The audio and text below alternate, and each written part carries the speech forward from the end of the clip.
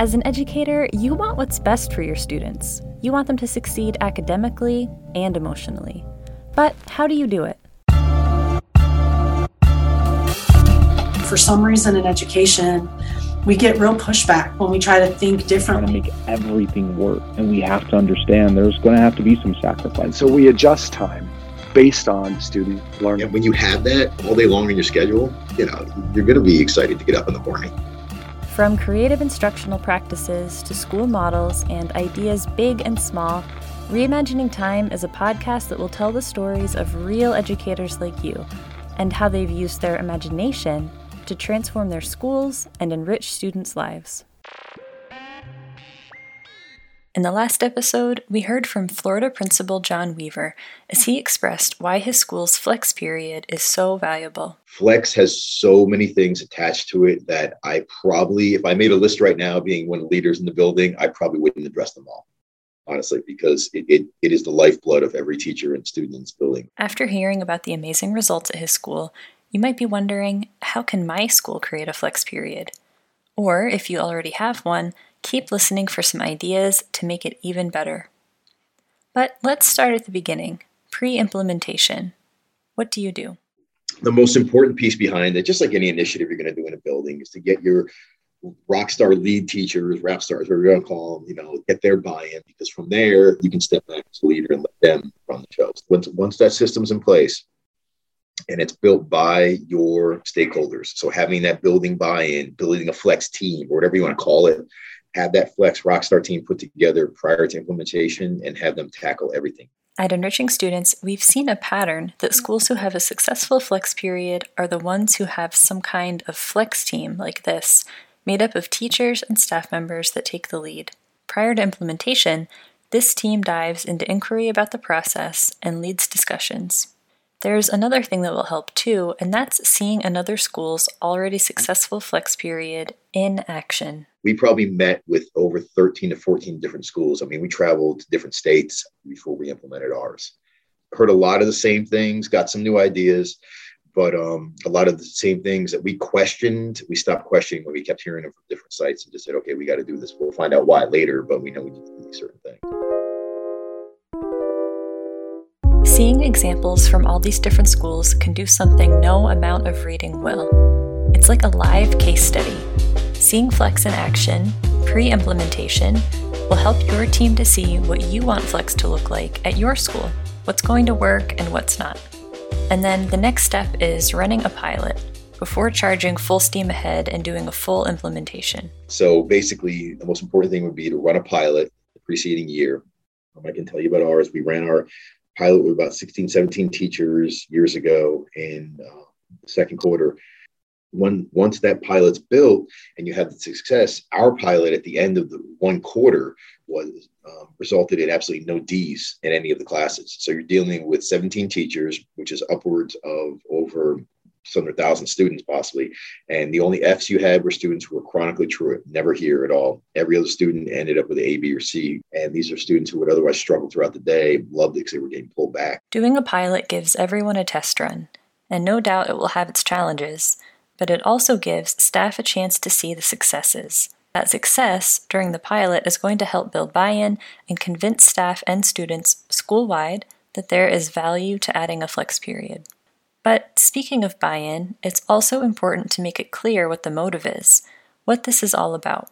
When this is built in, this time is set for whatever the students need. And now, because we're in our fourth year, everyone knows this, but when you're trying to build it in, what you've got to hammer home early on with your staff, as well as your students and the stakeholders that are involved, is that this is a win time.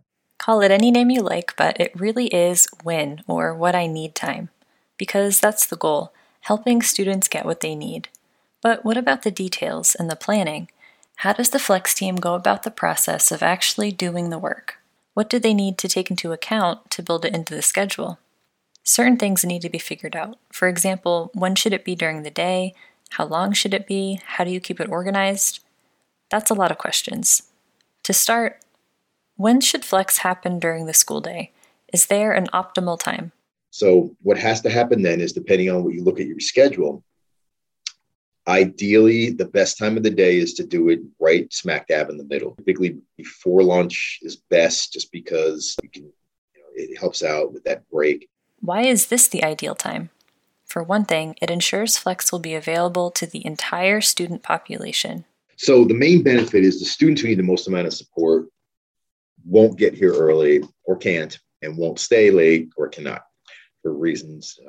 A lot of it has to do with domestic reasons. Your most needed support students have to have that time during the day because they just physically cannot get here for one reason or another before or after school.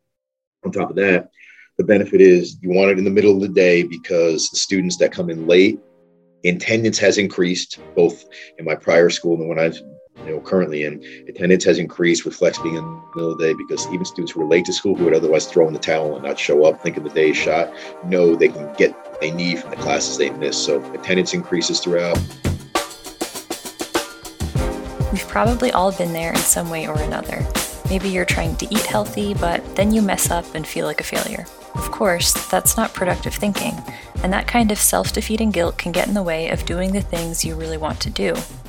If a student knows they won't be able to get to school on time, they might feel like there's no point in going at all. A flex period, of course, isn't the solution to all problems, but at least with this dedicated time during the day, in the middle of the day, a student knows that there is this time to get the support they need, whether that means catching up on what they missed or checking in with a trusted adult. Disciplines have dramatically dropped because you have that social emotional support that's built in on a daily basis. The students know what they need.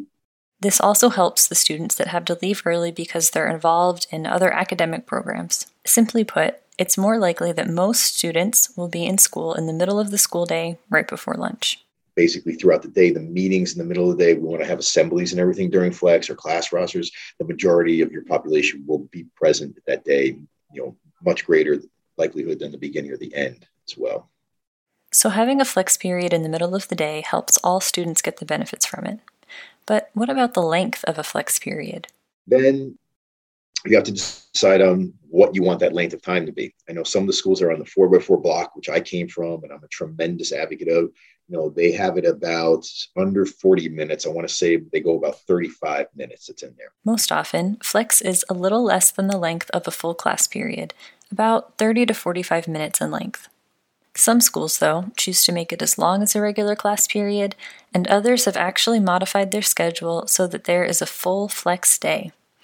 It really comes back to, of course, what you're able to do, but also what your student population would benefit from the most. But there are even more logistics to consider, and something else your school may encounter when trying to create a flex period: the pushback. And it will likely revolve around time and how you can possibly fit a flex period into an already packed master schedule. And then the logistics are very important, but once that time is built in, it's then making the staff understand everything, because the biggest kickback you're going to get right away is I'm losing 5 to 7 minutes off my period, So what it does is it does shorten the period length, okay, which does enhance the actual instructional process, because in the back of instructors' mind, they have less time. So at least that next year you're going into it, you'll see a bit of urgency. We've seen that across the board. I saw it in my school when I was a teacher years ago, and I saw it here a couple of years ago when we implemented it. So if you need to take a few instructional minutes from other blocks, all is not lost. There are state requirements schools have to meet, but other than that, in some ways losing a few minutes could be a good thing, as it may help teachers focus on what's essential. But besides that, we've had other educators who have taken this approach express that they're not really losing time. Essentially, they're gaining another block or period for the students who need it the most. And if a student doesn't need help, they really don't need that additional few minutes of instructional time anyways. So at John's school, how did they fit a flex block in? Our benefit was that we already had the block of time built into a day, and a lot of schools do. They have a study hall. The kids don't move. There's minimal movement via archaic old, paper passes and everything, but it's nowhere near the upwards of 8 to 1,000 we have a day on here. So basically, once that's put into place and built into the schedule, the logistics then become, okay, how do we make it then efficient for the teacher so everyone has a fair shot? That's where the priority days are built in. So you want to build priority days in for subject areas. If you're on a block schedule, it's rather easy because you can fit your first block, second block, third and fourth, meaning Monday, Tuesday, Wednesday, Mondays first, Tuesday, second, third, and then Friday can be an open club type day. If your school already has a period designated for advisory or a study hall, this makes the process a lot easier. And you could assign different roles to different days. And when teachers realize they are actually getting more time with students by the addition of a flex period, they're going to get excited about it. So, are there any other challenges or pushback to expect? Yes, but there will be less if things are well organized. In the first couple of years, schools have to be cognizant that they're going to have some hiccups. And most of those hiccups are going to come from the staff, the adults, and not the students in there. When a school does develop their plan as far as when is going to happen, especially with regards to the movement and attendance, when that is not followed, you have a massive domino effect. Why are attendance and these times of movement so important? Because otherwise, you won't be able to keep track of students. This is often the biggest issue that comes up when a school tries to implement a flex period. Think about it. If your school has around 1,000 students, you know where they're supposed to go each period because they have a set schedule and because their teacher takes attendance. But once you add a flex period and allow students to make choices about where they're going, it gets a little more complicated. You have to have some kind of a system to be able to know where students are going and have teachers take attendance for those students. Besides that, are there any other procedures they have at John's school? And outside of those things, how much are administrators really in control? The system itself, really, you want to have minimal yet mandatory protocols put in place so it's smooth. Okay, so even someone who's brand new to the building can walk in and kind of just jump right into it. It's really a balance. There do need to be these policies and procedures, but not so many that it restricts what teachers and students can do or makes flex too complicated. Instead, there are a few solid procedures that are followed. You want enough protocols to keep things organized and set priorities. But other than that, administration really needs to stay hands off. That's the key. It doesn't mean that administration doesn't provide suggestions or know what's going on. John gets a little more specific. Our only protocols we have is an example. Okay, if a student has a D or an F, they have to be pulled on the priority day once a week, mandated.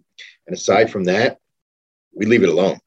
You know, we pop into flex rooms all the time, but we know whatever's happening is phenomenal because on the back end of it, everything, again, I can't tell you enough, just continuously goes through it because we don't put certain parameters on it. We put certain parameters about what should and should not happen during flex, okay? But as far as what you can and cannot do instructionally and whatnot, absolutely not. You know, and we allow, and again, that's a building philosophy here. You know, we allow the instructors to be very inductive with their thought process as well as the students of what can I do? What do I need? He really highlights this as a key to success. Sometimes schools try to implement a flex period or win time or something similar, and it doesn't work out long term. What could be one reason for that? Some of the schools do it a year or two and then they throw the towel in. There's probably too many parameters that are put on, or restrictions, so to speak. That is really difficult for leaders because they want to know what's happening in their building every second. Letting go of control might almost seem counterintuitive. How can you keep everything on track if you don't know exactly what's going on? Again, the point John made earlier is that there does need to be some protocols. What are the expectations? How are students going to get where they need to be? How is attendance going to be taken? But if all of those things are followed, there's still a lot of freedom. Administration helps monitor those things on the outside, but teachers can make choices and students can make choices about specifically how they're going to use that time. If you're a teacher, no doubt you like being trusted and also having the ability to create and do what you do best. No one likes being micromanaged. That leads to frustration, and when it comes to a flex period, is a sure way to kill excitement and student agency. But this hands-off approach for administration, letting students make choices and giving teachers space, from John's experience, is key to making flex time successful. You know, I have my teachers who have, been here since I've been here for going on 4 years now, and all they've done is take our present system and just magnify it on their own continuously. So basically, what it does is it allows the strengths of that instructor to be magnified during that period and also work on the weaknesses. And, to credit to them, they've also had tremendous more amount of risk takers, both with learners and teachers in the past 2 years. So, for instance, I met with a teacher yesterday who's trying a whole bunch of new strategies. knowing that if they trip up, she can rectify it during that time, during flex. And that's what we want. We want intellectual risk takers more than anything else.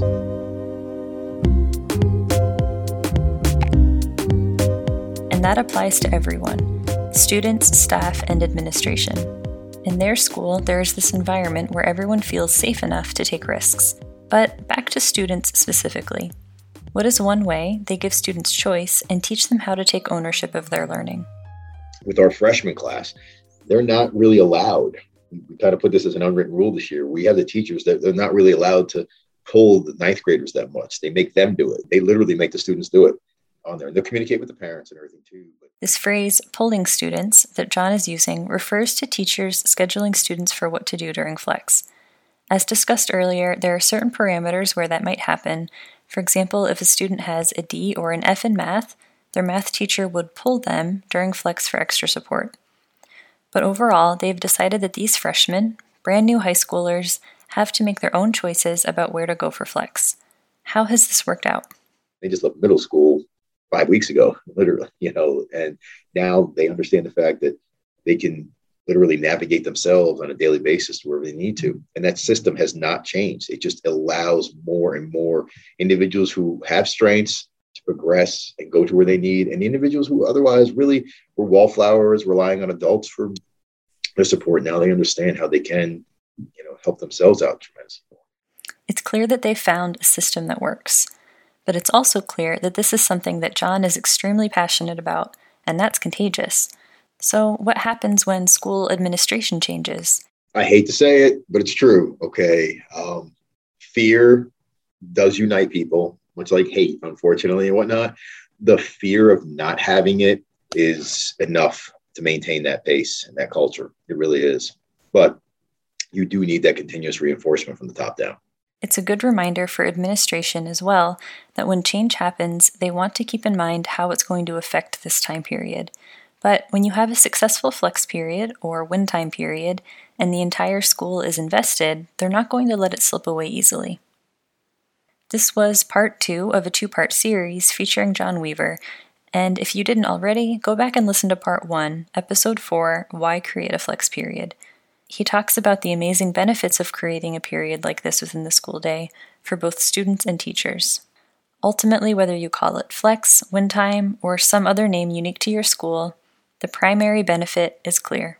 This is one thing that teachers always need, and it's time. Okay, the number one thing that teachers need and what kids need, they need time with my kids.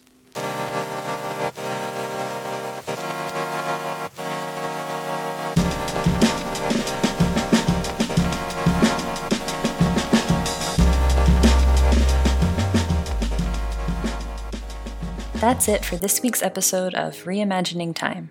This podcast is brought to you by Enriching Students, a tool that helps teachers give students what they really need: time.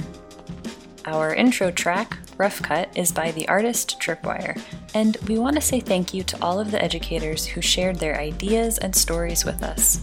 Look for new episodes every 2 weeks on Spotify, Apple Podcasts, Pandora, and more. Thank you for listening.